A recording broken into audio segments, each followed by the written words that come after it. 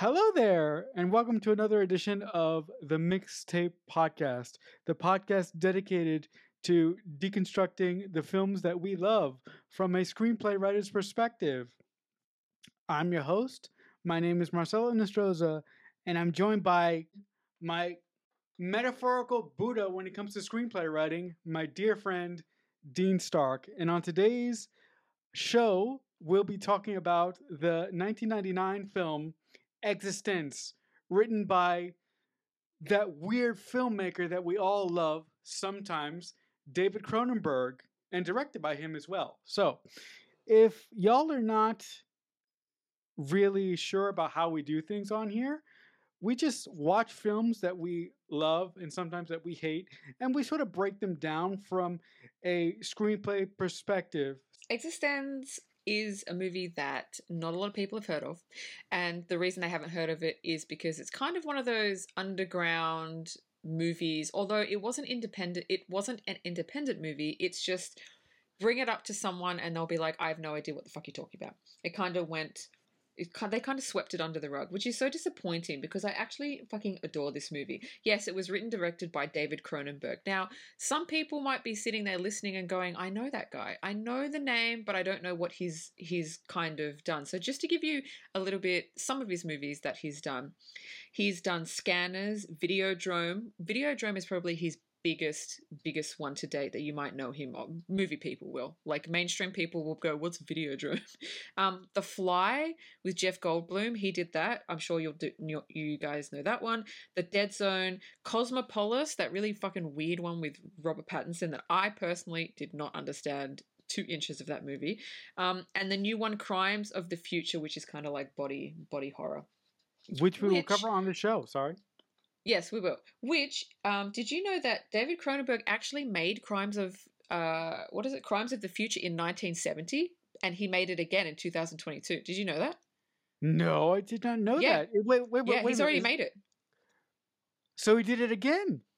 Probably because when it came out in 1970, again, it kind of went undetected, and he wasn't David Cronenberg back then. Like, he wasn't like who he was, and so I don't think many people knew about it, and maybe he didn't have the effects that he wanted to use, and maybe it was low budget, and maybe he just really likes the story and went, you know what, I want to do this again. I have a name behind me, I have a budget behind me, I want to do it again. I'm pretty sure that's why he did it. Okay. So, eXistenZ, 1999, written and directed by David Cronenberg. Video game designer Allegra Geller has created a virtual reality game called eXistenZ. After a crazed fan attempts to kill her, she goes on the run in an attempt to save her game. Now, if anybody knows David Cronenberg, they know that he's weird as fuck. That is not a bad thing. That is a good thing because he thinks outside of the box. And so this is definitely a David Cronenberg movie. This is not a movie that, Steven Spielberg would do, George Lucas. This is not that. This is a David Cronenberg movie, and nobody else would dare do this movie because it is so fucking weird. This movie I loved because I am a gamer, and anybody that's seen it or wishes to see it after this, after they listen to the podcast, it is, for me, the direction in which gaming is going, because you can see it already. You can see the virtual reality thing come out. You can see it connecting more to our brains and our brainwaves. Like, you can see that David Cronenberg, what he was writing, he probably thought, oh no, this is just ridiculous. But I do think that this is where gaming is headed. I don't agree with it. But I think a lot of people will get on board with it. But anyway, let's start. So the opening scene. I love the opening to this movie because you're in it straight away. You're instantly introduced to the main character, which is Allegra Geller. She's a game designer. You know her job. You know that, when she starts talking, she's kind of shy, kind of introverted. Sets up the plot within the first, 2 minutes. He starts talking, this guy that's... I don't know, they're in like a church. It's like a church setting and there's like an audience, and he's introducing the game designer, which is Allegra Geller, and he's talking about a new game she's designed called eXistenZ. And so he starts talking about it. He goes, okay, this is a new game. It's never been played. It's brand new. You guys are kind of going to be like the beta team. So you're gonna test it out. You're gonna see how it goes. You're gonna see if there's any glitches, and then we see the game consoles. So the game consoles are really interesting to me because they kind of gross me out because they kind of look like deformed boobs. Like do you get that? The game design, it kind of looked like a deformed boob. No, actually, I didn't get that. I think the game control pad. I think the game control pad looked like an aborted fetus, right? Oh Because my god, you are fucking dark. I yeah, think it because looks look, like a boob, and you think it looks like an aborted fetus. no, no, look. I mean, I mean, look, because when women have babies, for those of you who don't know where they come from, after the babies come out, there's another piece of the umbilical cord that has to be pushed out of the mother, right? And that's what I think the game consoles look like. I thought it was very very unique, but very very odd. But then again, I am watching a Cronenberg film after all.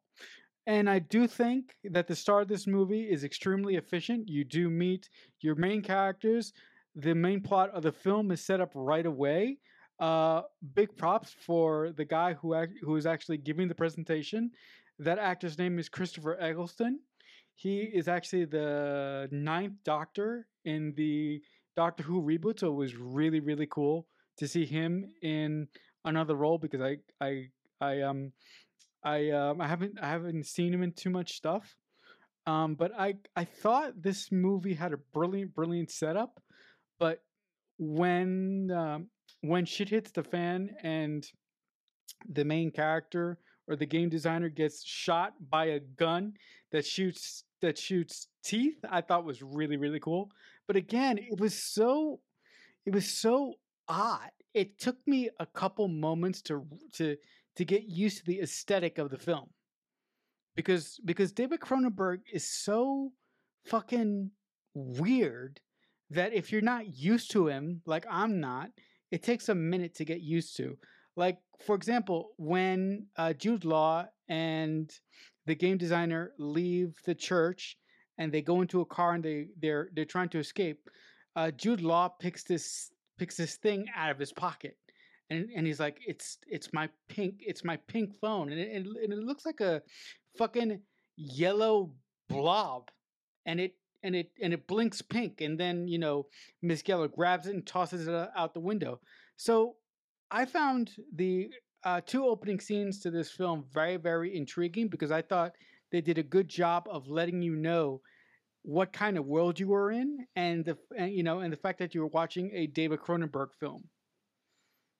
Yeah, I agree with everything you said. The movie, he did a great job at setting everything up really quickly, and the inciting incident happened within like literally the first 5 minutes, and you're off on the story. So, um, just going back a bit, the Doctor Who guy brings Allegra Geller on the stage. She introduces herself.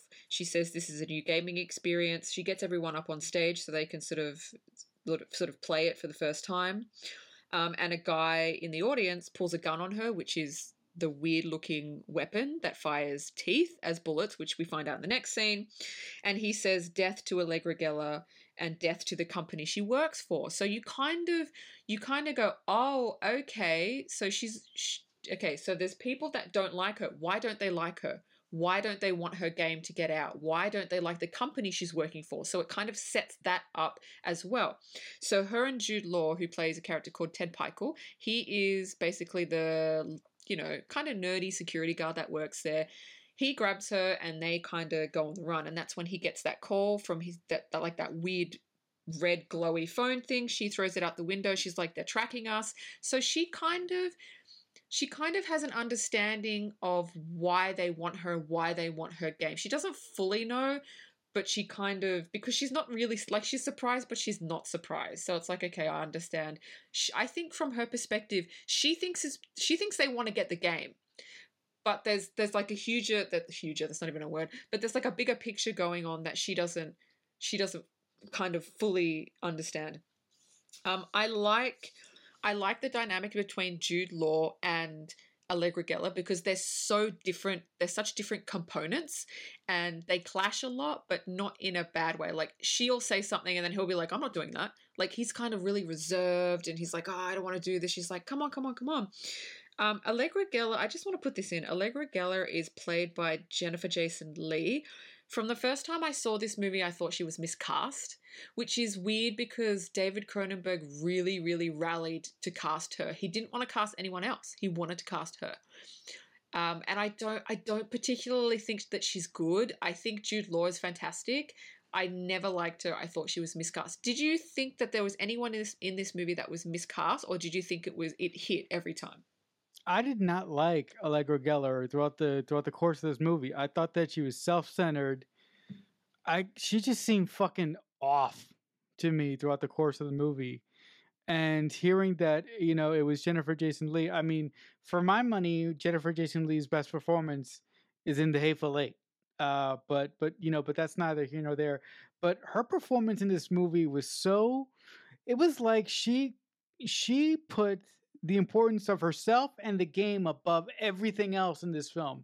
And I'm like, she was disconnected to reality at to a certain point in this movie. And once you actually do get in, once they actually do connect to the unborn fetus to get into the game, which we're going to talk about in a couple minutes here. I don't want to take the thunder away from Dean that's walking us through the film, but you really understand where she's coming from once we connect into her actual game, and once we come back into the real world, we get to see what being in her game does to people, and why it is so valued, and why this company or why this organization could want to kill her for her game.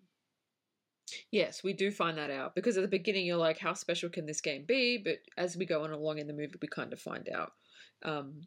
We kind of find answers to this. So Jude Law or Ted Pikel and Allegra are kind of on the run. And then she wants to play her game to see if it was damaged. So she wants to go into it. And she said, I need someone to play with because this game can't be played alone. It has to be multiplayer. And he says, I can't play it. I don't have a bioport. And so you're sort of standing there going, what the fuck is a bioport? Because it wasn't shown in the beginning of the movie how these virtual reality pods actually work or what they jack into. And so she starts freaking out going, oh my God, like, how do you not have a bio? Like, basically he's the only person on the planet. And so you get a feel like, oh, it's actually really unusual for someone not to have it's like it being unusual for someone not to have a television. It's like when you meet someone, they're like, I don't have a TV, and you're like, what? You don't have a TV? Like, that was the reaction. Like, but everybody has one. And then she says, we have to get fitted for one. And so here we go to the gas station, and we are very, very pleasantly surprised. Fuck, can't even get the word out. We're pleasantly surprised to meet the wonderful Willem Dafoe, which I don't know if you knew he was in this movie, but I love his role because he always plays someone he always plays like multi-layered character. Were you surprised to see him in such a small role? Yes, absolutely. For those of you who don't know, when Dean recommends stuff to me, whether it be horror movies or anything else at all, I don't generally watch trailers for anything that she recommends, and I don't read cast lists for anything that she recommends. So when William Dafoe, vis-a-vis the Green Goblin from Spider-Man, shows up in this film as a gas station attendant, I was happily delighted in what he does, and in the few moments that he has in this movie, I thought was great.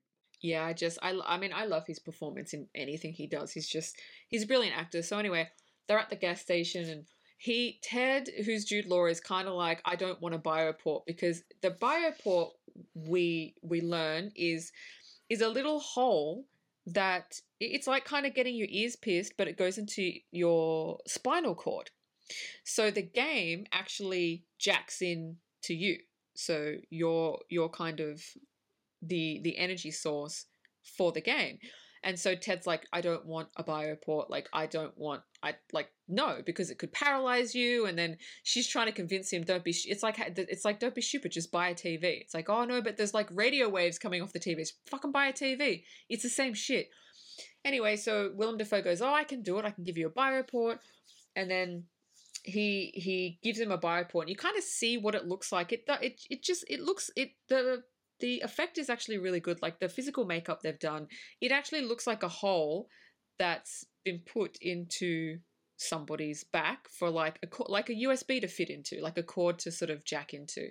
And then after that scene, Willem Dafoe's character kind of turns on Allegra and says, there's a bounty on your head for $5 million, and I'm kind of gonna claim it. And so this is the second person that's tried to kill her, and now we know there's a bounty on her head, and now we're thinking, why is there a bounty on her head? Like, why do people want her dead? Why do they want the game dead? And I mean, obviously it doesn't work, because if he killed her, game over. But were you surprised when Willem Dafoe's character kind of turned and went, okay, I'm going to kill you now? No, I wasn't. I wasn't actually surprised. I thought that I personally thought that William Dafoe was going to be a good guy, but the fact that he turned on her and wanted to kill her was kind of shocking, because when we first meet him, he mentions to Jude Law's character that Allegra saved his life because of the game that she created. He found a new appreciation for his life. So the fact that he turned on her so fast doesn't really make. I mean, it makes sense from a screenplay perspective, but then again, it doesn't, because of what he said previously. Yeah. But I just want to say something about the plugs. They actually the effect actually reminded me of a dirtier version of the Matrix plug, but instead of being at the base of the skull like the Matrix plug, this one was at the base of the spine. Also, I really liked how when Jude Law first got the plug, it swelled up.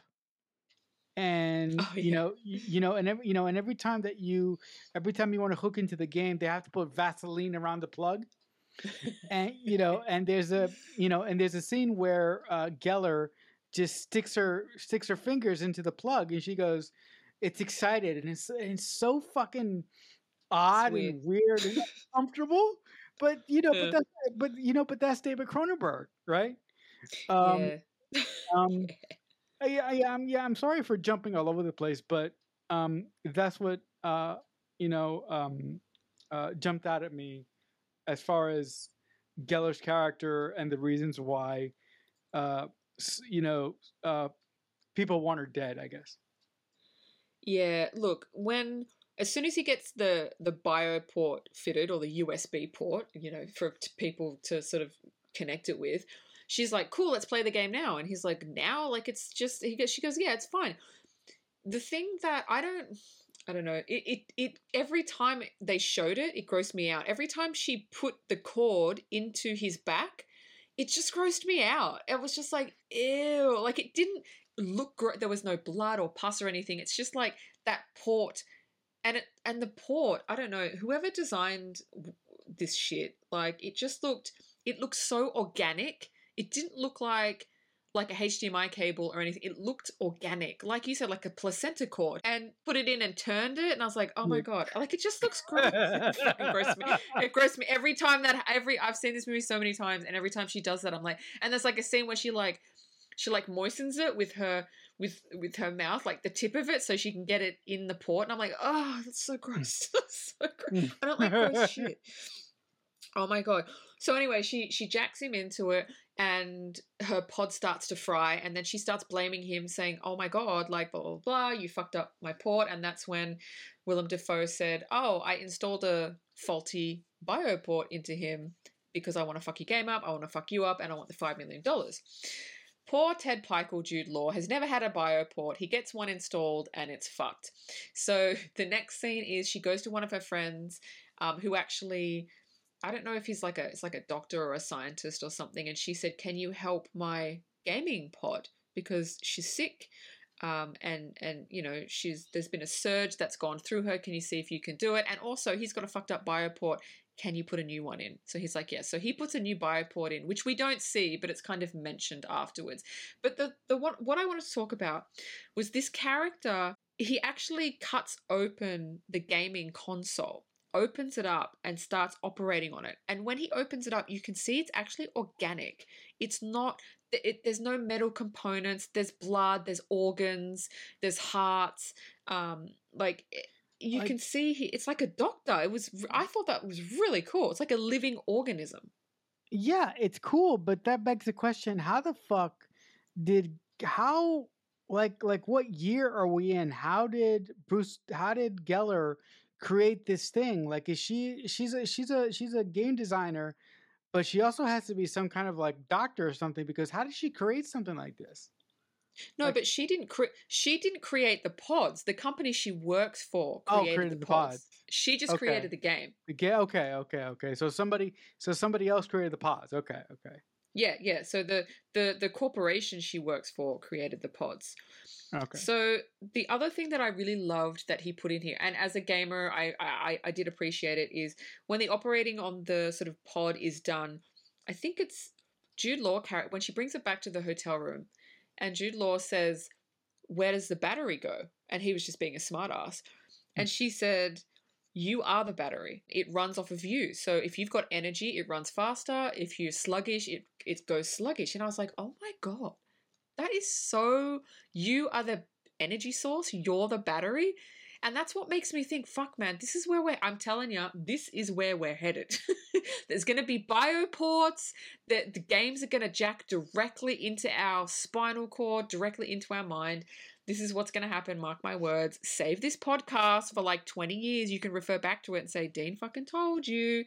Again, I'm not a fan of it, but I know that a lot of people would be. But I really loved that concept. So now we get to the game, and we port into the game. She boots it up, and now they're in a gaming shop, and he's standing there and she's standing there, and they're like, "Oh, okay." So they're looking around and they're kind of not sure where they are, even though she designed the game. It's kind of like, because there are a few times in the game where she doesn't know what's going on. And I think people might be like, but she designed it. It's kind of like someone designing Grand Theft Auto. Sometimes it just runs off on its own and does stuff that you kind of didn't put in there. That's the only way that I can kind of explain it. But anyway, they poured into a gaming shop.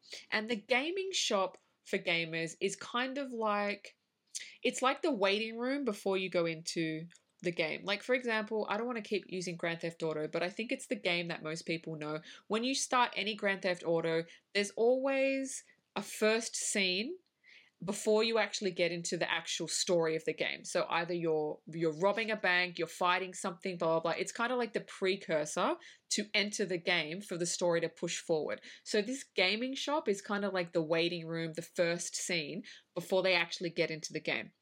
Another thing I wanted to address for gamers and not gamers is the first person they speak to. Is an NPC. A character Right, is as a character called Darcy Nader is an NPC. So for people that don't know what an NPC is, an NPC is a non-playable character. NPCs are in literally every game. They serve a single purpose, and they have a limited number of actions and reactions to the player. For example, let's do Grand Theft Auto once again. So you walk into a police, you're playing your character, you walk into a police station and there's a secretary there. And so you say, I'm looking for this person. And they go, oh, they're down the street, they're down the hallway to the left. In a game, you can press talk multiple times. So sometimes you press talk again to this same secretary and they'll be like, oh, they're down the hall to the right. Like this specific character is programmed to say one thing and one thing only, and that is to push the character in the direction that they need to go. So I loved the first NPC because he did that, because they were asking him questions and he sort of didn't answer, and she says, you have to ask the right question because he only has a certain amount of things that I've programmed him to say. And so Ted's like, because he's never played a game before, Jude Law's character is like, oh, okay. So they end up asking him, what's this? Because they find like a micro pod, and he goes, oh, this is this, blah, blah, blah. You should use this. So he's pushed them. If you want to get into the game, if you want to get into story mode, you actually have to use these kind of micropods.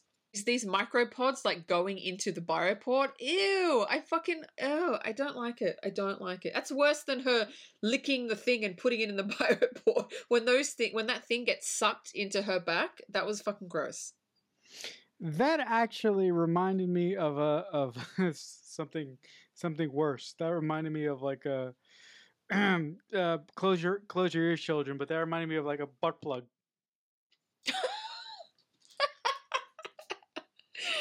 Oh, didn't get that in my mind. I just want to make a quick note about the NPC. When they first go into the sort of the cutscene introduction to her game, I really love the NPCs because I used to be a gamer. I used to love playing video games, and the things that I used to fucking hate was talking to NPCs because a lot of times I would get stuck on a certain level, as all gamers do, right? And I would get so frustrated that I would walk up to the stupid fucking NPC guy, and I would think that he would give me different information to get me out of this level and to get me unstuck and to get me moving on to the next point and to get me to move on to the next part of the game. But he often didn't, and I just, kept roaming the same level forever until I quit or I got out. So that first part of when they entered her game really, really made me smile, specifically because they talked to the NPC and David Cronenberg wrote NPCs right because that's how they act. Yeah, I don't think I've ever had. Look, maybe there have been moments in my gaming life where I have had trouble with an NPC because I've gone up to one and they're like, oh, just go here and go there. And I'm like, oh, okay. And then I go here and go there and there's nothing. And I'm like, then I go back to him. And I've tried it because sometimes they do say different things. And so I press the talk button. He's like, no, go here, go there. And I'm like, are you going to I went here and I fucking went there and there's fucking nothing there. And so I'll be in a fucking loop and I'll be like, what the fuck? The thing is, the NPCs, sometimes they give you specific information. Sometimes they don't. So for example, this NPC is saying, go here, go there. But what I'm not getting is when I go here, there's like a code on a wall that I need to get. And I'm like, oh, okay. So sometimes they're annoying because they're not specific. But in Grand Theft Auto, you can beat the shit out of them, which I normally do. I'm like, yeah, you don't want to tell me where to go? I'm going to beat the shit out of you. So I do. And in Grand Theft Auto, a side note, you can also beat the shit out of almost anybody in Grand Theft Auto. You can rape hookers. You can do all sorts of... Can you? Yeah, of course. Wait, no, you can't. Yeah, you can. You can't rape hookers. Are you kidding me? I've played every Grand Theft Auto and that has you can sleep with hookers. Like you can go to like a strip bar. But I've never... Yeah, okay, like I think yeah, you can sleep with them. You can't rape. Oh my god. That would be so awful. Can you imagine? It would be awful, but can you imagine if in a game, like in Grand Theft Auto, you could do that? There would be so much uproar. I remember, let's just fucking divert for 1 second here, like we always fucking do. In Red Dead Redemption 1, I think it was the first one, there was a cut scene. It wasn't even a playable scene. It was a cut scene of one of the asshole cowboys. I don't know if he might have, it looked like he was just having sex with the girl. He might have been raping her. I don't know. But there was like, you could see like boobs and stuff. And there was a huge fucking uproar saying you cannot have that in the game. Like, you can't have like boobs because kids play it. I don't know why kids are playing Red Dead Redemption anyway. Parents, do not let your fucking kids play that because all you do is kill people anyway. And yeah, but I think more so it was like, can you take like that rape scene out because it's disturbing. Now I know the cutscene they were talking about. It wasn't the best scene in the world, but I'm not a complainer. I'm not a snowflake. I don't get triggered easily, but I do understand why they want it taken out. But that's just a perfect. Yeah, you can't put that shit. Because so when you said that, I was like, no, that's not in the game. that's, and when you sleep with hookers in Grand Theft Auto, you don't see it. They just go into a room and then they come out and you don't see anything. Not like The Witcher 3 where you like full on see it. You full on see it. And everybody's listening to this is like, they're like, what? They're like going to go out and fucking buy The Witcher 3. Just yeah. don't do that. Don't do it, sickos. Speaking of good NPCs, I think The Last of Us has really good NPCs. Why are you bringing that up for? You know I don't play that game. So anyway, we're at the NPC. We're at that bit where that micro pod thing goes in the back, which I just find fucking gross every time. So when that micro thing goes into the back, that is basically jump starting the storyline that they're going to be projected into. Now, in this scene, you get a lot of vital information because Jude Law starts acting not like himself. And he says, wait a minute, that wasn't me. And she said, that is your gaming character. Just go with it. Which I found awesome because it's like when you're playing any game. I don't want to use Grand Theft Assassin's Creed, what the fuck ever you're playing, Last of Us. So whatever game you're playing, you play the main character. You're not the main character, like, because you're you, but you're playing the main character. But in this scenario, it's so realistic that you actually turn into the main character. So imagine playing a game like Assassin's Creed. You are the assassin, and your character and the skill set that you have is all the skills that your character has. So this is what what is in the movie, in the game. So okay, the things that Jude Law's character does, the things that Allegra Geller's character does may be out of character for them because they're themselves, but then they're also a character in the game. Does that kind of make sense? Yeah, it does. I mean, look, for someone who's possibly watching this movie and didn't play games when they were a kid, for whatever reason, if that is indeed the case, I'm sorry, you had an awful childhood. Terrible childhood. Terrible. Yes. But but to me, who I'm an ex gamer, and the fact that I'm speaking to a current gamer, to me that totally makes sense because back in the day when I played games, I was often in that situation, and I'm sure Dean, when you play video games, you're in that situation all the time when you are playing as someone who you are not. So yeah, exactly. yeah, But I like the concept in this, how it's like they are their gaming characters now. yeah. So anyway, the port goes in the back, and then there's a little bit of a scene, and then suddenly you're thrust into another scene, and Jude Law is by himself, and you kind of got a close up of him, and you're like, okay, what's it's like a jump cut, and you don't know what's going on, and then you slowly realize, oh, okay, so this is the actual game starting. So Ted, or Jude Law, is working at like a trout farm, which is a really weird thing to do. And and you see what he's doing. He's like cutting up some weird, like amphibian, futuristic creature, and he's cutting it up and he's taking out the heart and he's putting it in like a paper thing. And he even says to the guy next to him, I don't know how to do this, but I know how to do this. But again, that's his character. If his character knows how to do it, he knows how to do it. It's kind of like the Matrix when Neo and Trinity are on the roof and there's a helicopter, and Neo goes, do you know how to fly a helicopter? And Trinity goes, oh, hold on a sec. And then she like downloads it into a system. She goes, yep, now I do. It's kind of the same thing. Like you have a whole new set of skills. It would be weird. That would be weird though. Can you imagine being in a game and you're you, but you have all these new skill sets and talents, and you just know how to do shit? Like for me, that would just be weird.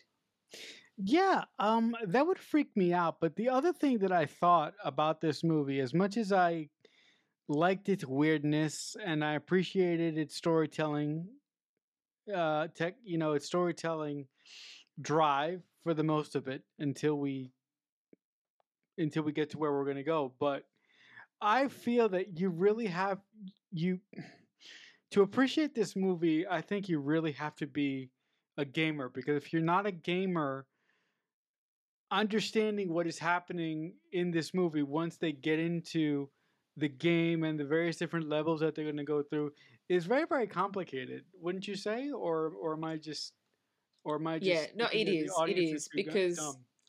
yeah, I've been playing games my entire life. So when this movie came out, everything that David Cronenberg put in the movie that was that to do with gaming, I understood straight away.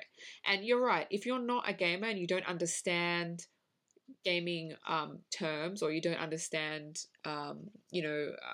why characters do what they do and blah blah blah blah, then you're probably not going to enjoy this movie as much, and it's going to be even more confusing. I think that, I mean, he made it for gamers. I don't know if he is one, but he got everything spot on, I think.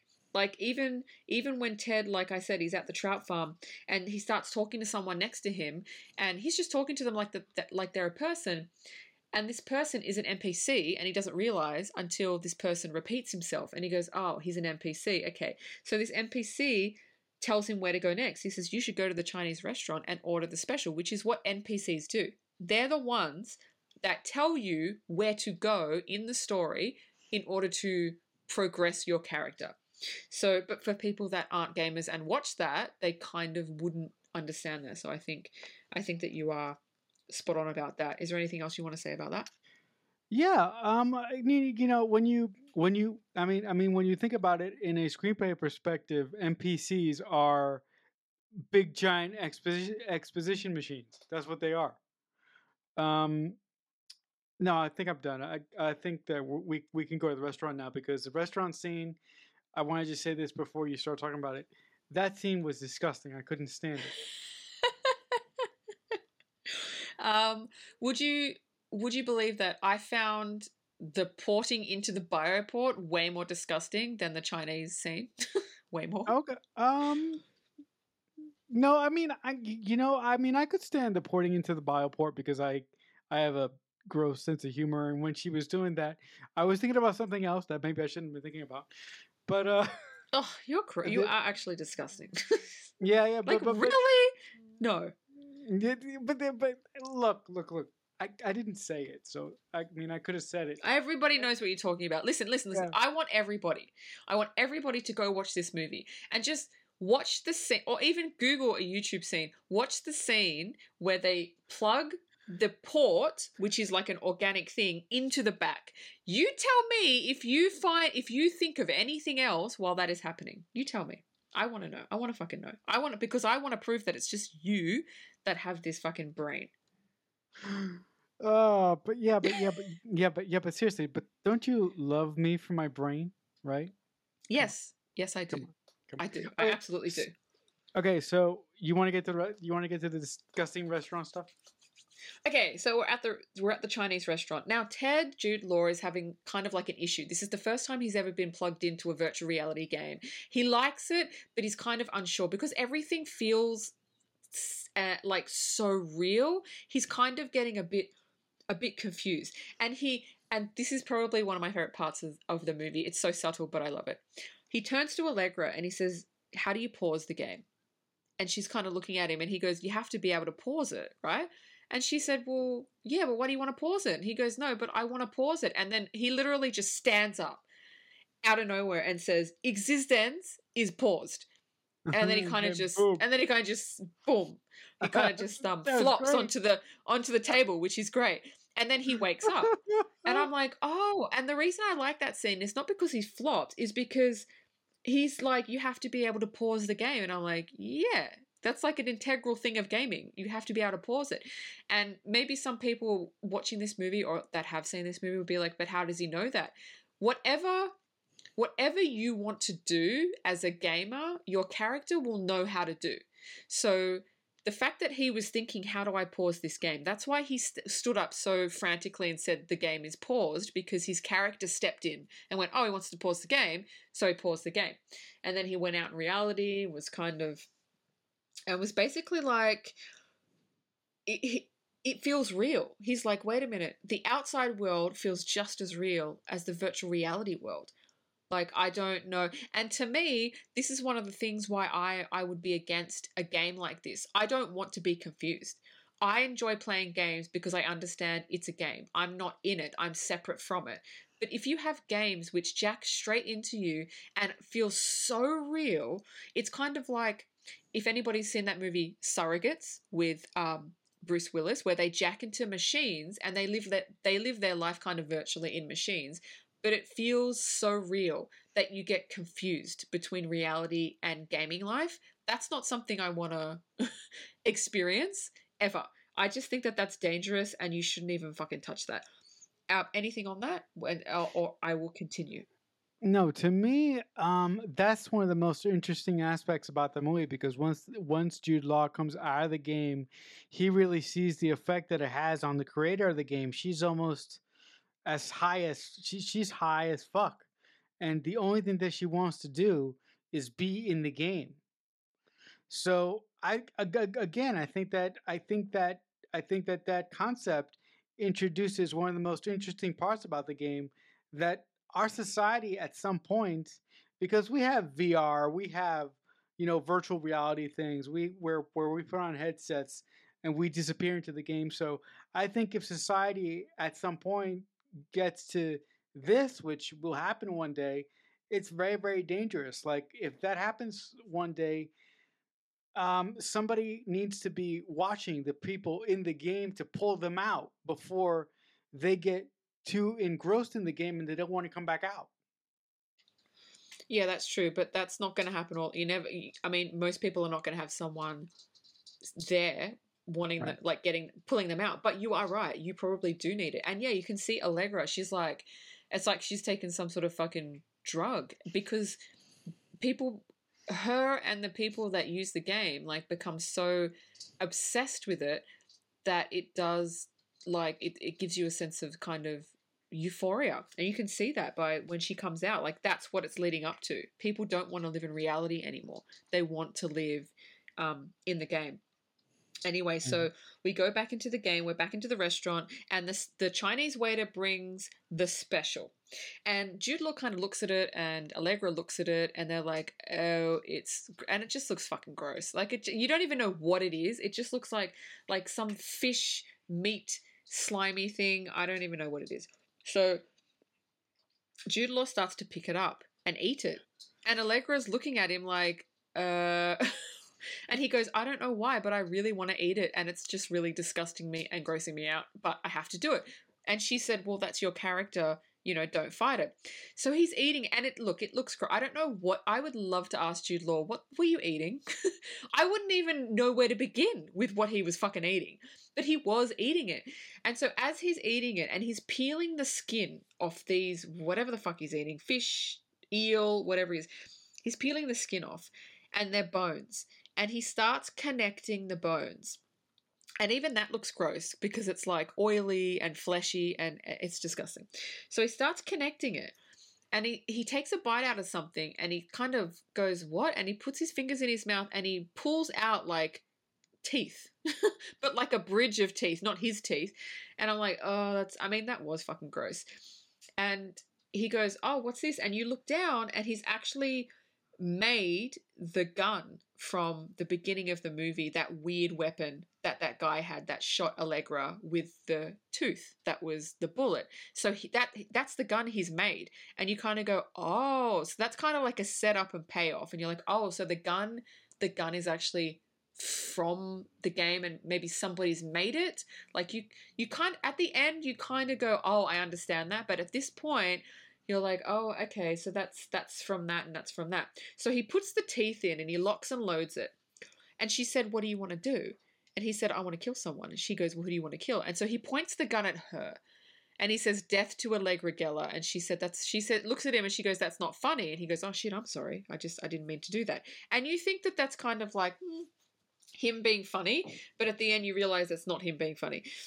But anyway, she goes, who do you want to kill? And he says, I want to kill the Chinese waiter. I don't know why I want to kill him. And she goes, well, you have to do it. And he goes, yeah, but it's so real. I don't want to do it. And she says, yeah, but it's not real. And he was like, oh, yeah, okay. So this very, very lovely Chinese waiter comes up and he goes, how was your food? How was the special? And then he just fucking, Jude Law clocks him one with the gun, shoots him like multiple times in the face. And if you look at the face, it's obviously a prosthetic face and it's not real, and it looks like something from David Cronenberg's movies. Like, it's kind of like body horror. It looks gross, but also it kind of does do the job. So he shoots the waiter. The waiter goes down, and what I love is he shoots him, and this restaurant is full of people. This is another gaming thing, which I appreciated so much, and I noticed straight away when I watched this movie for the first time. He shoots the waiter in front of everybody, and every single person in that restaurant turns and looks, but does nothing, and they just sit there. Yep. And Jude Law stands up, and he goes, oh, I don't, what do you say, bad food or something, or, everything's fine, go back to doing what you're doing. And everybody goes, oh, okay, and they go back to doing what they're doing. Now, anybody else watching the movie will be like, why is everyone just like going back to normal? But as a gamer, yeah, but they're like a lower level NPC. So you've got an NPC which you can actually interact with, which progress the story, and you've got other NPCs that are just background people. And you notice that, like, when you play games, if you're playing Assassin's Creed and you kill someone in the middle of the street, 99% of the time the characters won't react. They'll just keep walking past you. So that was another nod to gamers out there, whereas so that would actually happen in a game. Again, I feel like David might be a gamer, because there's no way, if you're not, that you wouldn't know this stuff. This shit is subtle. This is not something that you Google and you're like, oh, this is how he must have been playing. And I'm not talking about like Super Mario Brothers. I'm talking about like games. But I love that scene. Either that or he has a crack research team. Yeah, it could be. But I like to think that maybe he wanted to in some way write this film for his kids, because I believe he has 2 kids, and one of his kids is following in his footsteps and becoming a filmmaker in his own right. So I can imagine him possibly asking his kids for advice while he was writing this movie, depending on how young they were. Oh yeah, I can see that. Yeah, I can see it. Yeah, but in reference to the special plate, that thing was gross, disgusting as all hell. But I really liked how, at one point, like you said, he was peeling away. I like to believe that it's chicken, right? He was peeling away the chicken, and then he found the pieces to put the gun together. But I also really like the effect once he shoots the waiter. It reminded me of that scene in RoboCop when they killed Murphy in the warehouse, right? And you see the squibs explode on all of his body in his midsection. I really like the practical effects in this movie by the makeup people, because I think that this movie is extremely violent. But when somebody gets killed in this film, you really feel it. Like, the squibs are loud, they're bloody. It's just really, really well done from a practical standpoint. Yeah, I thought it was, from a practical standpoint, you know me, I'm not a huge fan of special effects. I like everything to be done old school, because I think it can be done old school, and I think it looks better. If this movie was made now, it would all be CG. It would be like Blade Runner. Everything would be CG. And I'm not, look, I'm kind of like you. I like half and half. I don't like all my movies to be CG. I like CG kind of mixed with practical effects. Yeah, but I think the reason I like this movie so much is because everything was practical. Like, even the shooting of the waiter, like, you can see that was a prosthetic head, but it was done so well that, like, nobody would notice. You would think that was real. So another thing that David does that is very, very gamey, that maybe people would get confused by, is when Jude Law's character first went into the game and he was in the trout farm, I said he was talking to a guy next to him that was an NPC. So he was like some Russian dude. And so you see this Russian dude again at the restaurant. Now, some people might say this is the same person. This is obviously the same person from the trout farm, and now he's the owner of the restaurant. But what games do, especially games from David's era, was because there wasn't a lot of what am I trying to, because they didn't have a lot of they didn't have a lot of people, I don't know, faces to, like, they only had a set number of sort of faces to work with. You would often see in older games the same character over and over and over and over again, just kind of in different clothing. This was prevalent in the old Grand Theft Auto games. If you play like Vice City or even Grand Theft Auto 2, like really old, you'll see a lot of the characters look exactly the same because they only had a limited number of faces to work with and it was easier. So what David has done is he's put that into the script. So the guy that Jude Law was talking to and the restaurant owner is the same person. Did you think that it was the same person, or did you think, oh, they've just obviously used the face again because that's a gaming thing? Or is that just me? No, I knew that was a gaming thing. I knew that was a gaming thing, and Yeah. just FYI to show you guys how fucking old I am. I played Grand Theft Auto, the original Grand Theft Auto, and Grand Theft Auto 2, so I'm fucking old. Yeah, so you know exactly what I'm saying. I didn't even really know how to explain it. I'm like, but yeah, they only had a set number of faces to work with. Yeah, they only had a set number of images because back then you couldn't just randomly hire somebody and digitally scan their face. Yeah, exactly. So I love that. That was kind of a little nod to gamers as well. So in this scene, the restaurant owner takes Jude Law and Allegra Geller out the back, and he basically gives us a little bit more plot pointing, a little bit more story, and basically says, you're an undercover agent. So Jude Law's character is an undercover agent that works for a company called Cortical Systematics, and he runs through Cortical Systematics is like a big corporation, and they're trying to be taken out by something called the Rebel Underground Forces.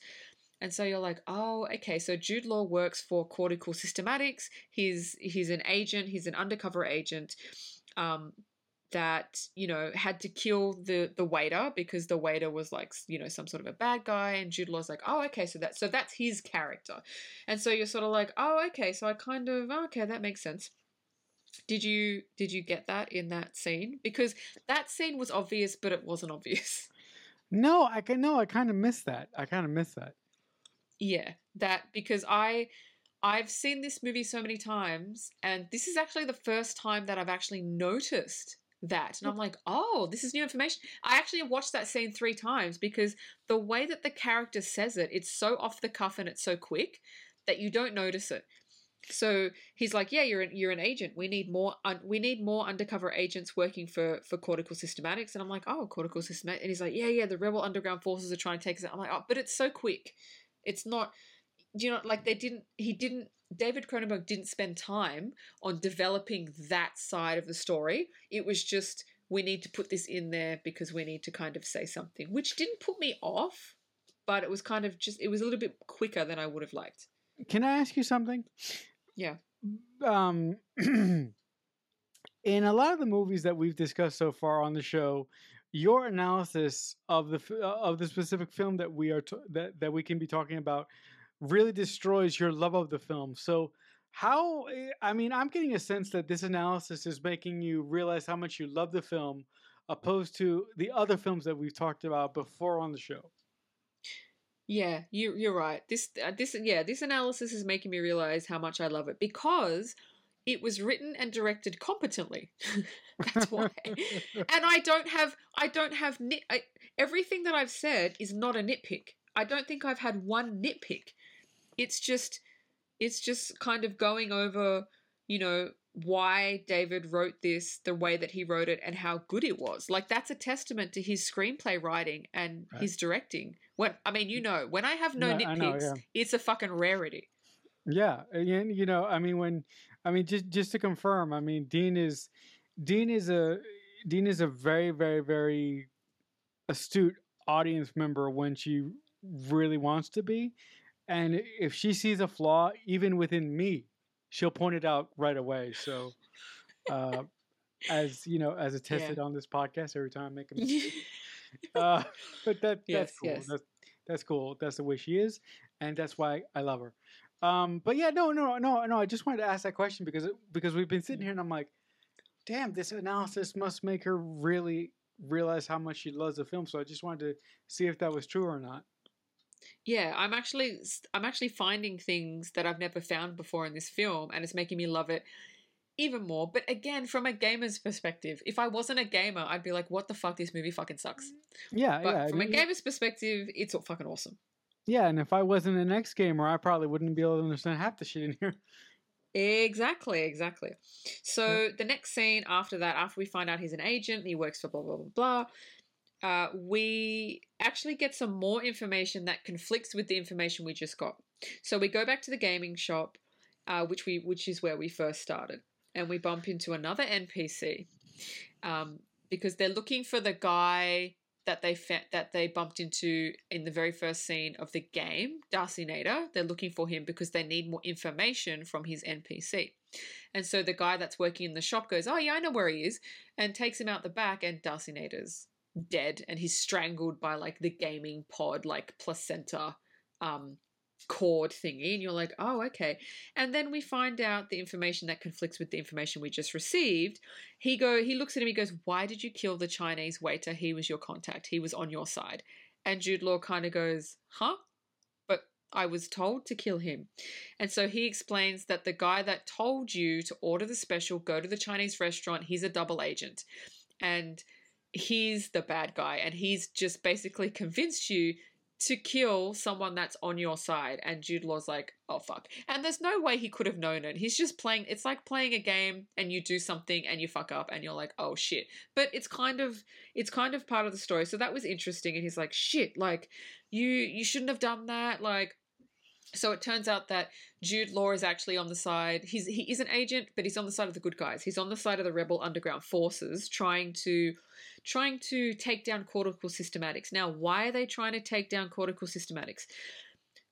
Now, in the game, there are gaming pods, and cortical systematics makes the gaming pods, and the rebel underground forces are trying to take down this corporation because they don't like what they've done with the game. They don't like where it's going, kind of like reality imitating art imitating reality.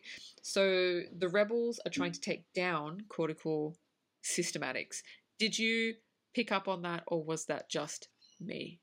No, no, I got that too. I got that pretty much from the beginning. Even that guy that even at the beginning of the film when I had no idea why that guy shot Allegra, I really really started to get that because once I mean even in the beginning of the film, we saw these placentas being hooked up to these people, and I'm like, this is not good.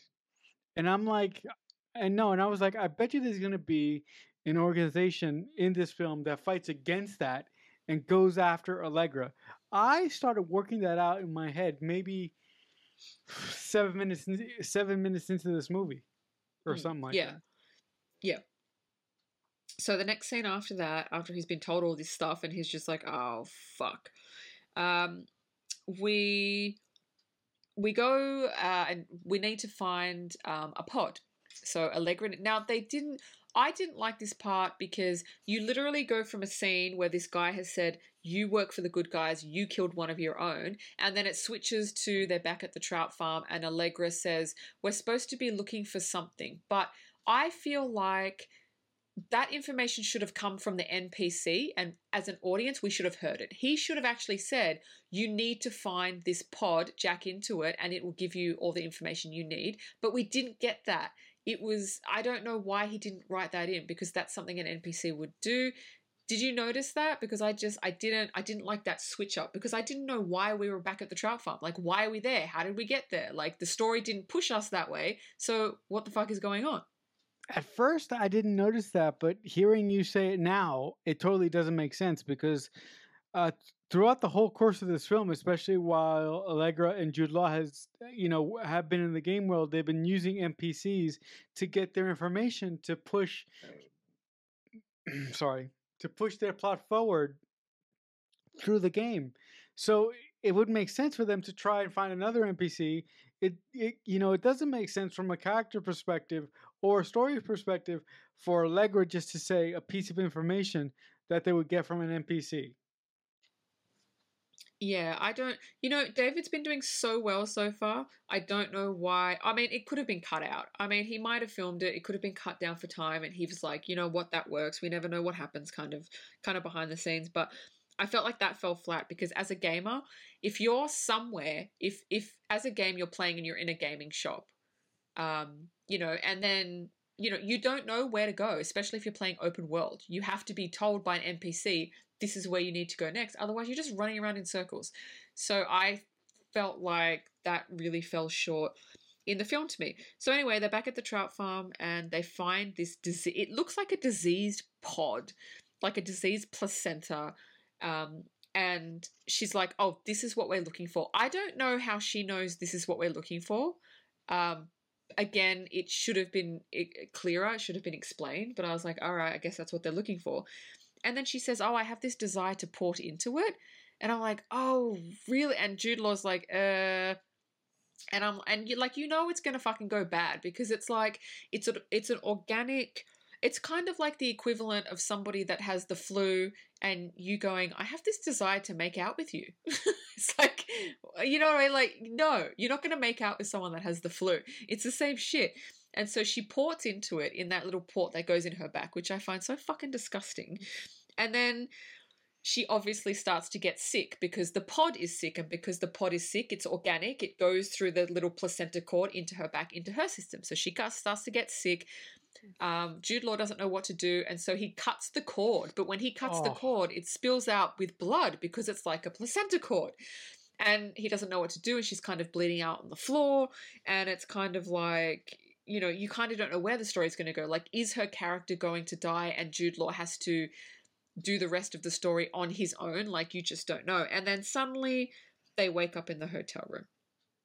And she's kind of wrapped her arms around him like as they were in the game. And then he kind of wakes up and sees her and goes, wake up, wake up, wake up, wake up. We're out of the game now. He sees her pod is like actually dying, not disease, but it's kind of, listen, whoever aesthetically designed the pods and designed the movement, it looks so fucking gross. I love it. Like, I actually love it. It's gross, but I love it. Like, it just moves like some alien creature. Like, I don't know. I don't know. Do the pods gross you out, or did you like the design of it? I liked the design of it, but I liked how fucking weird it was. Like, so weird. It took me a couple minutes to like understand why the fuck would a game console or a game, why the fuck would a game, console look like this? And then I remembered, oh, shut the fuck up! You're watching a David Cronenberg movie. He's gonna have weird shit in there, and that's after I came to that realization. That's when I said, you know what it looks like? It doesn't look like two boobs. It looks like the rest of a fetus after a baby's been delivered because it still has the cord stuck to it. Yeah, thinking about it, it actually does. I never thought about that, but you are right. It does look like a placenta sac thingy. Just anybody, just Google it. If you don't want to watch the movie, just Google it so you know what we're talking about. I thought at first it looked like two deformed boobs, but it actually does look like a placenta. Like, it fucking looks gross. Anyway, so they're in the hotel room. The pod is dying. They wake up. And then there's like explosions outside of the window. There's ammunition. There's fire. What is it, like bullets? Sorry, that's what I was trying to get at. There's like bullets coming through the window. bullets, and an army guy fucking crashes in, and it's the same guy that was the shopkeeper in the gaming store that took them to Darcy Nader's body. And again, another tip of the hat to, same person playing multiple roles. So he crashes in, he's like, you have to come with me, you have to come with me. And then Ted looks at him, or Jude Law's character looks at him and goes, wait, that's the shopkeeper. And Allegra's like, what? No, wait, we have to go. And he's like, but that's the shopkeeper. And then they kind of run outside. And he goes, no, I think we're still in the game. And that's when you go, oh. So it's kind of, at that point, you've kind of merged reality and the game, and you don't know if they're awake, and you don't know if they're asleep. And so you go, oh, I thought they were out of the game. But they're in the game. They're still in the game, which I thought was really, really cool. And then the guy that they went to operate on the pod from before, he comes up and he wants to kill Allegra Geller, and you're like, oh my god, somebody else wants to kill her? Fucking hell. So he tries to kill her, and he said that he installed a faulty bioport in Jude Law's character, and I'm like, poor Jude Law's character never had a bioport, and the two he's had installed are both fucked. Like, I felt bad for him at that point. And so Allegra kills him. And then Jude Law says, wait a minute, what if this isn't the game? What if it's real? And she said, but it has to be the game, right? And so she starts getting confused. And he's like, but what if it's not? Like, we don't know. Just because that guy's the shopkeeper, like, and you're I'm kind of sitting there the first time I'm watching it. I'm like, what the fuck are they?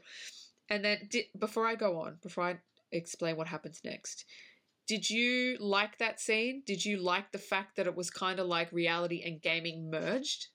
I was actually waiting for the scene because the way the story was going, I was like, these people are going to get confused, and there's going to be a point in the movie when Allegra and Jude Law lose their minds, and they lose all touch of actual reality, and they start to ask themselves questions about where they actually are, whether or not they're in the game world or whether they're in the real world. And also, I think that's what brings home the major pushing point of the movie, and why this organization wants to kill Allegra. Because if gaming keeps going, if gaming keeps progressing like this, you're gonna have a million people like Jude Law and like Allegra who are so immersed into the game that they're playing that at some point they're gonna forget what's the game and what's reality, and that's when the trouble really starts. Yeah, exactly. And it messes with you mentally because you become addicted. And I like this scene because it was a payoff to the setup before. The setup in the previous scene was when Jude Law paused the game and he came out and he goes, wait, this is real. This is real, just as real as the game.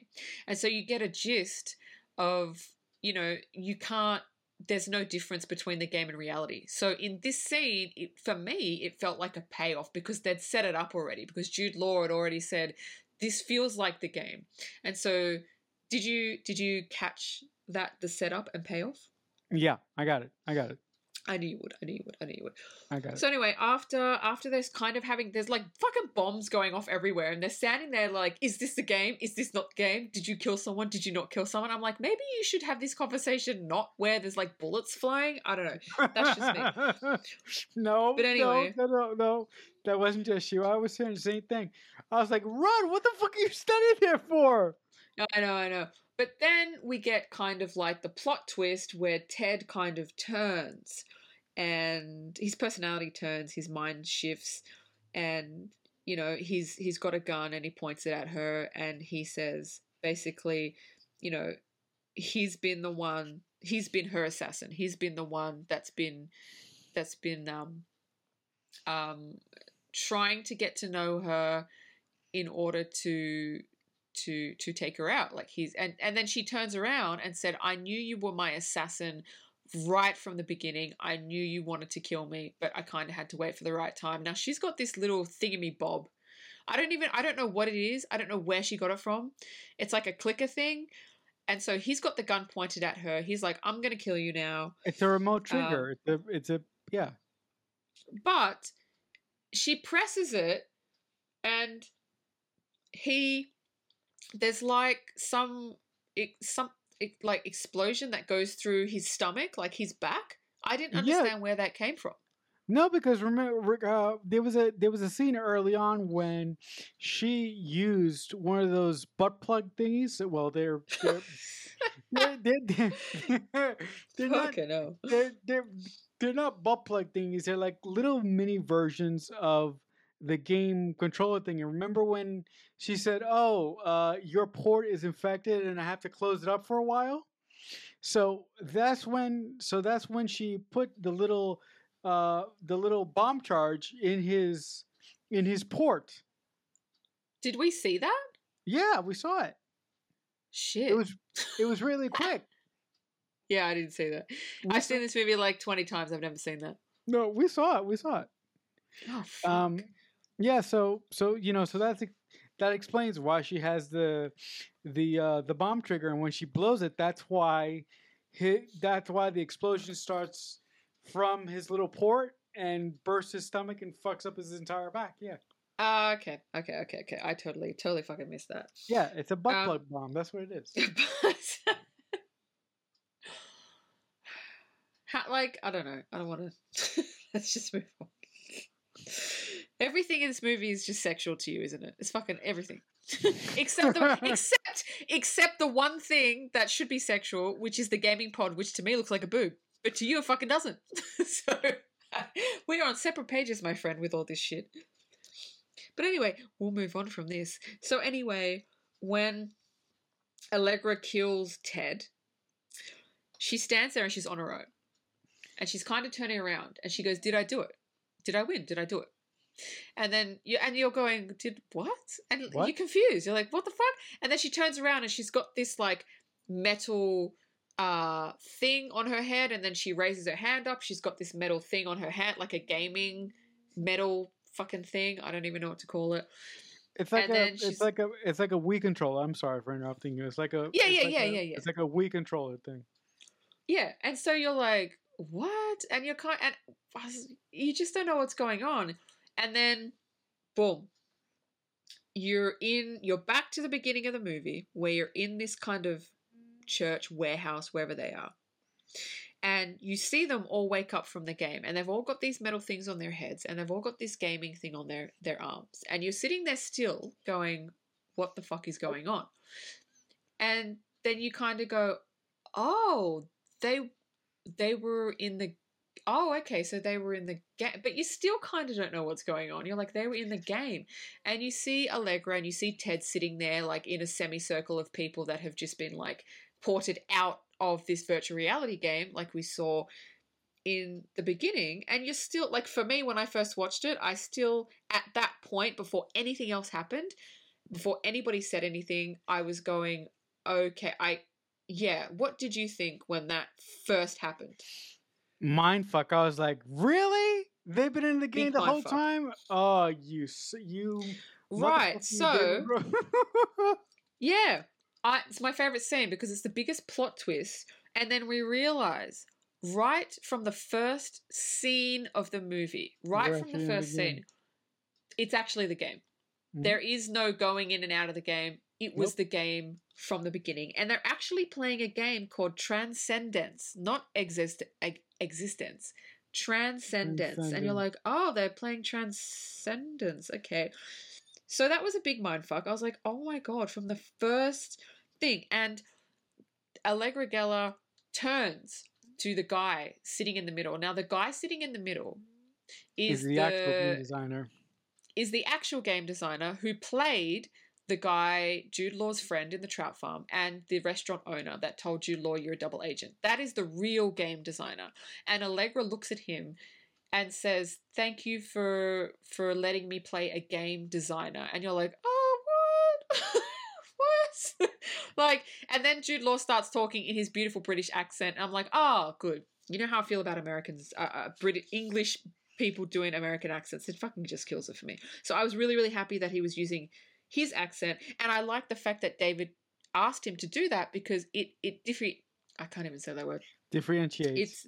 That one. It's a hard one to say. Between him game character and him real life. So I loved that. And every single person sitting in that room that has just been in the game was a character in the game, including the Chinese waiter, Willem Dafoe sitting there, and he even said, "Oh wow, my game character died pretty quickly." And you're like, "Oh my god!" And you just look at them all, you're like, "Oh, he was him, he was her, she was her," and you're like, "Oh, that is so." Like, I don't know. I thought that was so fucking cool. And then, do you have anything else more to add to the mindfuck that we've just been pulled into? No, actually, the twist and the mindfuck, the M Night kind of twisting. Although I'm not comparing Cronenberg to M Night because that's unfair. Cronenberg is better than M Night. Here's the thing, though. I really, really enjoyed the twist, the reveal that they were playing the game from the beginning. What I don't like is the very end of the film, where okay, all right, we're going to you want to get to that. We're getting to that. All right. Okay. Before we get to the end of the film, one of the other things I like that David did was at the beginning of the movie, you have this assassin with this gun that's made of bones that shoots teeth. Now, in the game, Jude Law's character from this really nasty special he gets in the Chinese restaurant, he makes the gun with the teeth. Now, that right there should have shown you that the whole thing was a game, because that gun is only in the game. So, oh my god, that's right. Holy shit. Right? So, and funny thing is, this was the first time I've ever picked that up. I was like, oh, we should have known. Because, totally should have known. And that was a little like, oh, we're in the game. We've always been in the game. Smart writing from him. But anyway, so everybody kind of disperses, and the game designer is talking to the host and basically voices his concerns that the story that they just played had a lot of anti-game and anti-game designer themes, which was not his doing. Basically, with his game Transcendence, is when you jack into it, it kind of goes off of you and your thoughts, your desires, your feelings, and it integrates that into the game, which to me is not a fucking good thing. Can you imagine if serial killers or depressed people ported into games? God. It would just make things even worse. But but I thought it was really, really cool. A cool notion from David to let people's emotions and desires and passions kind of drive where the story goes. But anyway, he has concerns. He's like, someone here, someone in the semicircle, someone playing my game, wanted to assassinate me, the whole theme of the movie was assassinating the game designer. And, I think we should kind of do a questionnaire or question them to see who it is. And then, so he's saying it had to come from one of the players. So in the middle of this conversation, Ted or Jude Law and Allegra with their dog that was actually in the game in the Chinese restaurant come up to him and basically say that, asking him questions about his game. And then they start turning on him, saying, do you really think this game, is good? And basically everything that they say to him is kind of what I would say, but I wouldn't be so fucking aggressive about it. But they were pretty aggressive. Yeah. So anyway, they're kind of questioning him, do you think this is right? Blah blah blah. And then they kind of reveal that their dog has a fake coat on, and pull the coat back. They've got guns and they'd kill the game designer and they kill the host, and they basically go around kind of killing everyone. And they go to leave, and the guy that played the Chinese waiter, he's kind of sitting there and he looks up, and they raise their guns to him, and he kind of puts his hands up, and I know you said you don't like this bit. I love this bit, but he said, please don't kill me. And they kind of just look at him with the gun, and he says, are we still in the game? Yeah. And then it cut to black, it ends. And I love that so much. But you just said that you didn't, so tell me your opinion. Yeah, no, thematically it works, and thematically the ending of the film works because the major question of the film, in my mind, was if our society gets to a point where we have games like this, situations like this might happen, where people might get pulled out of a virtual reality game that they're playing, and they might be so engrossed in that game that they might think that they're still playing the game when they're actually not. Mm. Yeah, So yeah, they might do dumb, stupid shit like this, right? I mean, could you yeah, imagine? Just an example. Could you imagine if we put Jeffrey Dahmer in a game like this? Could yeah. With could other people. yeah, Bad, bad, very bad. very bad. So I like the ending because it delivered on everything that was set up in the film, but I didn't. But the reason why I didn't like it is because it reminded me the possibility that society could one day get like this. And to me, entertainment often doesn't make me think about society, but for some reason, the ending of this movie affected me in that way, and I I think it's because I used to be a gamer, and I used to love playing games so much that when I got out of the game, I felt like I just wanted to go back immediately. So Yeah. I think I think that's why it affected me so much. But from a script perspective, from a narrative perspective, it was perfect. Yeah, for me as well. I mean, I think the other issue with this type of gaming system becoming a reality is everything we've already said. But imagine if you're playing a game and you're an assassin or a hitman or something, and you come out of the game, but you think you're still in the game. So and you don't know what's what. So you go around killing people, not realizing you're not in the game, you're in real life. And that could happen. Yeah. It's so dangerous. So, listen, if this was real, I would definitely be on the side of the rebels trying to take out this corporation that was designing these game pods because you can see it's not good. And a lot of technology coming out today is not, you can see it's going to be bad. You can just fucking see where it's going and you're like, no, this is not good. And technology, they're trying to say, oh, they're making it easier. They want to do like the Alexa thing and the Siri thing. Oh, it'll do everything for you. And I'm like, but that stops us from using our brains. And then, you know, the fucking stupid Facebook Meta thing, virtual reality thing, and it's like, yeah, but and they try to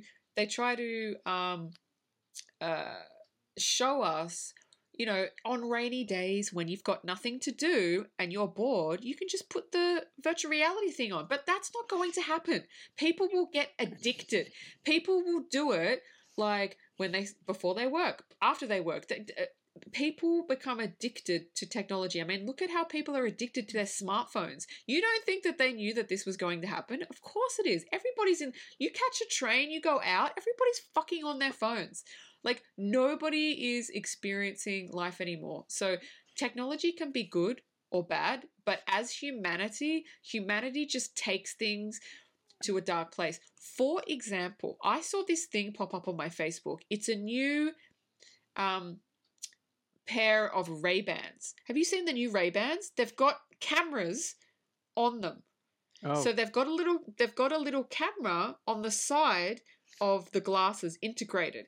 And they're trying to be like, "Oh, this is really good." And I'm like, "Oh no, my it's not. god. This is so bad." You giant That lawsuit. means basically you can hit record probably by your phone and you can record people without their knowledge and without their consent, and they won't know that you're recording them. That That's a who the lawsuit. like this is I don't know why they thought this would be a good idea. 100% it's a lawsuit, but they're going to do it. Like, oh Oh, my god, it's just look, I could just see it. It's just bad. It's look. I fucking mean, bad. look. I mean, you know my stance on technologies. Because of my disability, and because of who I am, technology makes my life easier, and it makes me accomplish the things that I want to accomplish a lot easier. But with that being said, with all the technology that I use, I have what a lot of people don't have: self control. right? Yeah, you don't use it for evil though. No, But I the don't. majority No, I of don't. humanity will use technology to fuck other people up. Right. Also, look. If I ever buy a VR set, I could tell you the first thing I'm going to do. I'm gonna hop into that VR set, and I'm not gonna have sex. That's not gonna be the first thing I do in VR. The Yeah. first thing I'm gonna do is I'm gonna go on the Starship Enterprise and walk around. That's what I'm gonna do. Yeah. Yeah. But See, look, the VR headsets are cool, but you have to be. they're heavy. I feel. I mean, no, it's not that. I feel like you have to be completely satisfied with who you are and your life if you want to Yeah. use it, because Mhm. that will stop any addiction. Because it's like, well, actually, my life is a lot better than this VR.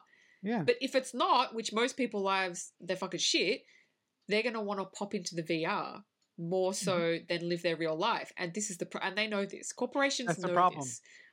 That's the problem. See, you can That's the use it for problem. good or evil. You use technology for good, but can you imagine those glasses with the fucking with the camera? Oh my god, pedophiles. A guy filming while he's having sex. Like, it's disgusting. I mean, I can just imagine the filthy things that people on beaches wearing them, filming like girl. I mean, it's just disgusting. I wouldn't. Anybody that would buy that, and it's scary because you imagine walking past people, you don't know who's got those glasses because the camera is so subtle that you don't know. It's like, are they filming me? Are they filming people? Like, am I going to pop up somewhere? Am I going to be on? It's just, I don't know why this was allowed. It's fucking disgusting. I'm so against. I'm not against technology, but humanity is not ready for most of the technology we have because they use it for villainous purposes. They all fucking do. Look, and look. I just said that I use the technology to better my life and to make the things I do easier. But I'm not gonna lie. When I was a lot younger, I used technology for not above board purposes. But I'm past that now. I'm a better person now. But still, I can completely see where you're coming from, and I think that if humanity doesn't get better, it's going to get to a place where things like we saw in this movie and those glasses will exist. Yeah, exactly. I mean, anyway, Yeah. so that is the end of the movie. That is the end of the discussion about how technology evil. Sometimes, well, it depends on the person, but Okay. Okay. humanity is largely fucked. Okay. Here we go. Here we go. Here we go. Yeah. I will be the optimist of our friendship, like I often am. Technology is largely bad. Okay, but technology can be great if it's put into the right hands. Yeah, exactly. It's like guns. Yeah. Guns are not bad. It's the people that use them that are bad. Yeah. Of course. So people are trying to say, oh no, look, I'm all for gun control. We don't have guns in Australia. We don't have shootings of schools. We don't have any of that. I'm not going to say to someone, you can't have a gun. I'm not going to judge anyone for having. It's not my place to do that. But if It's the you person. don't just stop judging the weapon and judge the person that's using it. This is the problem. It's the people, not the actual product. And on that public service announcement, I think I think that brings an end to this crazy, wild, wackadoo edition of the Mixtape Podcast. If you had fun, I hope you come back next Excuse next me. What time. about my trivia? Oh my god, I did it again! Oh my god! You know what? I'm just going to boot you from this podcast. I just do it by myself because you're losing a lot of brownie points with me every fucking time. You forget That's about my twice. trivia. I did it Jesus twice. Christ. Now, Oh my albeit god. I don't have much trivia because trivia on this movie was so fucking hard to find. So, Oh look, I my don't have much, god. but it is what it is. It is what it All right, is. go Yeah, ahead, you go, get, go, yeah. go. God, I can't Fucking believe I hell. did that. Fucking hell. God, you're always trying to cut my shit out. Always. I'm going to cry. Okay, so trivia number 1.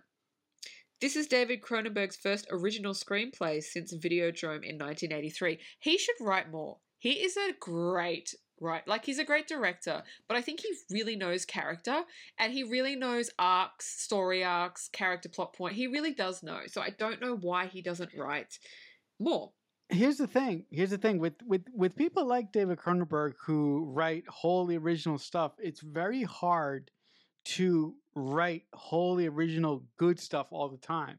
So that's why I don't think he writes, and that's why I don't think he releases as many films as he would like. And the other thing is that David Cronenberg is he's an acquired taste, just like Yeah. knowing you and loving you, my dear friend, is. Yeah. David Yes. Cronenberg is a very uh, um, acquired taste, and I don't think a lot of major studios who do nothing but reboots and who do franchise bullshit these days are interested in the latest David Cronenberg film because it's going to be nothing. It's going to be nothing that they want. Well, they weren't even interested back in 1999 because the studio who escapes me had no faith that this movie was going to do well. They didn't like it. They didn't do any publicity. They released it in limited amount of theaters in America and in Canada, and that is why the movie completely bombed. Nobody knew what it was, and I just find that is so disrespectful as a studio to have someone like David Cronin or any fucking director make a movie and say, you know what, we don't like it, it sucks, we'll put it in cinemas because we said we were going to, but we're not going to do any, and this is when David Cronenberg was David Cronenberg. Like, he wasn't a fucking nobody. And let me tell you, he was fucking pissed. He actually left that studio because fuck you. This is what, again, I don't want to rant, but this is why I have issues with studios, because they are fucked. No, the other thing about his newest film, Crimes of the Future, he self-financed that. He See, there you go. See, he yeah, couldn't even. he Is that because he couldn't get the money? I believe so. I believe so. Wow. Studio wouldn't even give fuck. That's fucked. But on with your trivia. All right, I've got one more trivia because, like I said, trivia was difficult to find on this one because it's such an obscure movie. Nobody knows anything. So Jennifer Jason Leigh, who played Allegra Geller in the movie, she actually insisted on keeping one of the prop pods with her at all times while she was filming, even took it home with her to strengthen the bond between her character and the pod, which I thought was really cool. Because she did. She had in the movie, you see she's like, it's her baby. It's like she's given birth to this pod. It's like more important than her fucking life. Placenta, not pod. Placenta. Yeah, okay, placenta. Booby placenta. Come on, it even has a fucking cord. No, but in all seriousness, I could see that because Jennifer Jason Leigh has been known to be a method actor, and method actors do shit like that all the time. Yeah, okay, so that is the end of my trivia, and feel free to close this out. All right, guys, so for a second time, that brings this edition of the Mixtape Podcast to a close.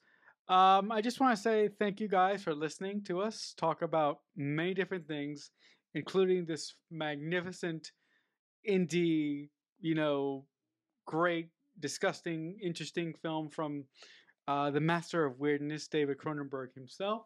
But just in case you're thinking about coming back next time we will discuss one of my favorite films from childhood. Mine too.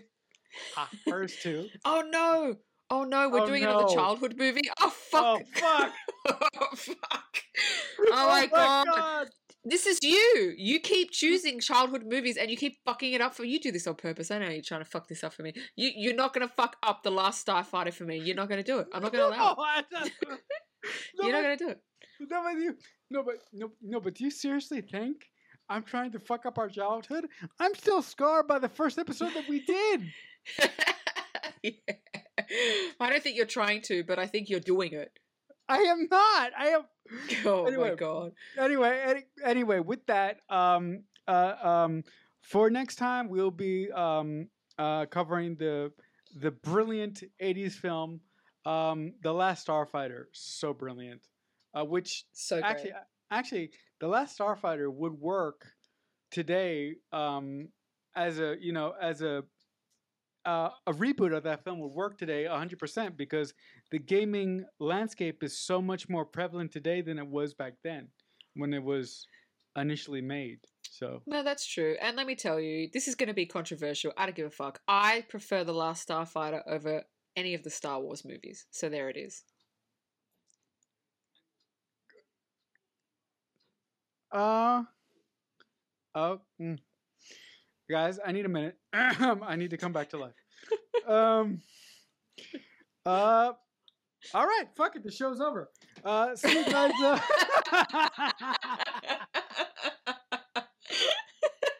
Are you booting me? Fine, you can just talk about this Last Starfighter on your fucking own next week. That's fine. I didn't want to do it anyway. That's fine. I'm out. That's fine. I know. Just talk about it. Talk about it with yourself. I need you.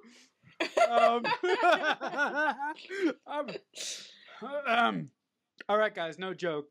Thank you so much for listening to our conversation this week.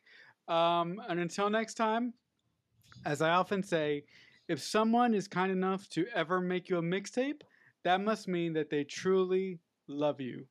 The Mixtape Podcast is a Balloonhead Productions presentation.